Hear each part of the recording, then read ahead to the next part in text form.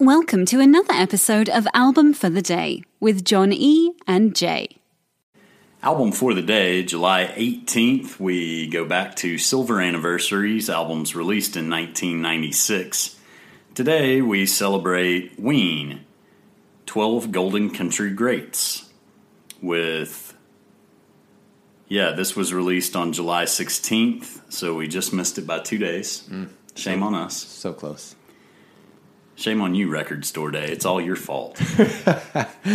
So, this was recorded at Bradley's Barn in Mount Juliet, Tennessee, which was owned by Owen Bradley and his brother Harold.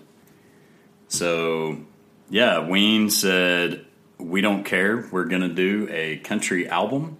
Let's get the best of the best to do it. And they literally didn't play on the whole album, except each one of them played a guitar solo on a different track, and they did the vocals. Basically, all these Bamfs showed up to Bradley's Barn, recorded all the songs, and Dean and Gene Ween went in later and laid down the lyrics. Mm-hmm.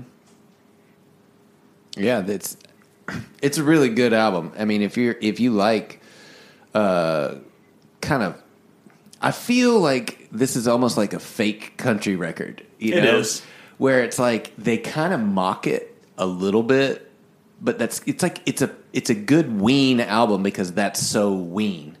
You know, if you're familiar with Ween, you know they have a certain style about them. Off-color irreverence, I think, would be.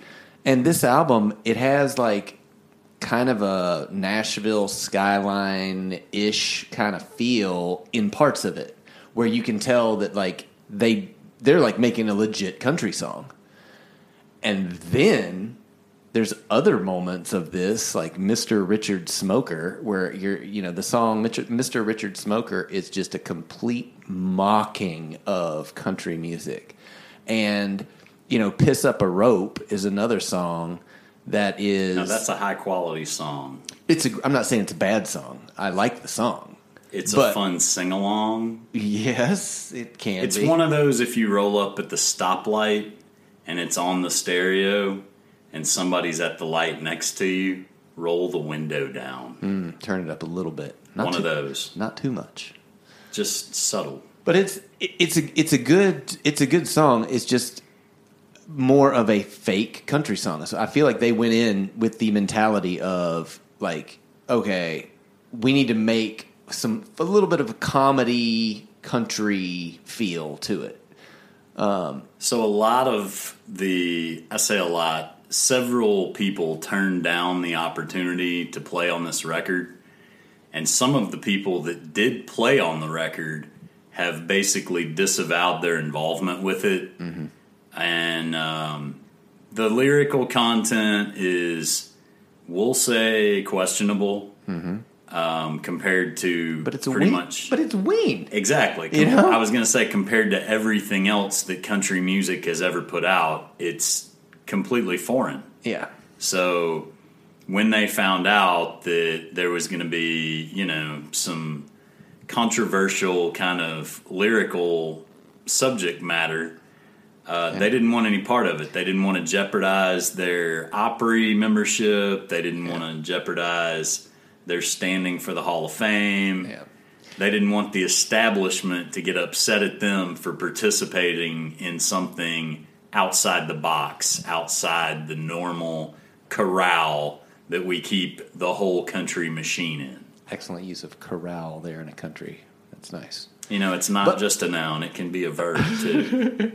But I feel like you're right, and I feel that is a reason people didn't. I mean, they're jeopardizing their careers basically. And country music people are very unforgiving. Fickle's the word that I was going to say. Yeah, but it is a really good record. There are some good songs on there. I really liked Japanese Cowboy, which kind of resembles the Chariots of Fire theme song. And there was another one, Help Me Scrape The Mucus Off My Brain, which has a Merle Haggard tie-in.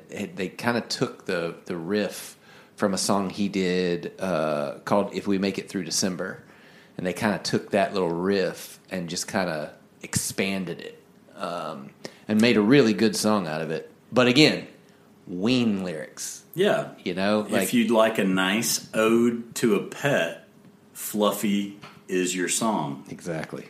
I actually went to the Ryman Auditorium and saw Ween perform this album in its entirety. All 10 songs, not 12. So the magic of it, and if you want to do the homework, you're going to have to look it up and do a little digging. But there was a quote, basically actual footage, actual audio of Muhammad Ali. And it's actually kind of a lengthy piece. Mm-hmm. And they didn't get clearance to use it. So because they cut it out and changed a couple of other things, they had said 12 Golden Country Greats, and it just wasn't. And they said, I'll leave it. It's like Ben Folds 5. Mm-hmm. There's not just 3 of us. Yeah, and they also, in another way, said, oh, no, it's because there's 12 musicians. And everybody's like, dude, we can see through your bullshit, Ween. We can see through it. Ween always plays with your mind. Yeah. That's not even their real names. So they're always down to play with your mind. And if there's a real story about anything, Ween, you probably don't know it because they don't want you to. Mm-hmm. So I enjoyed this album. Some of the people who played, I mean, Charlie McCoy played on Highway 61 Revisited, Blonde on Blonde, and John Wesley Harding. He was also the music director for Hee Haw for 19 years. Buddy Harmon played the drums for Patsy Cline. The Jordanaires were the backup group for Elvis. And all of Patsy Cline's Decca Records sessions. Pig Robbins. Did you check out that guy? The Pig. Learned to play the piano at the age of 7 while attending Nashville's School for the Blind. His first major recording was George Jones's White Lightning. Oh, that's awesome. Great song. That's pedigree right there. Mm-hmm. He also created a solo album in 1977 called Country Instrumentalist of the Year. But yeah, they're great people. All of these guys have like serious pedigree, and Ween was lucky to have them involved. I'm sorry that there was a nasty controversy about the lyrics.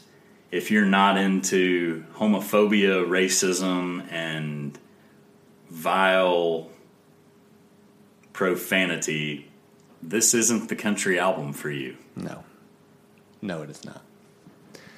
Well, album for the day today, July the 18th, is 12 Golden Country Greats, but it's really 10, by Ween.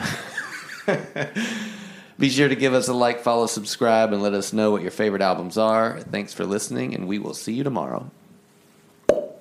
White Lightning! If you're listening on Spotify, after starting the podcast, you can search for the album, use the 3 dots, and hit Add to Queue. Now the album will start as soon as the episode ends. Woohoo!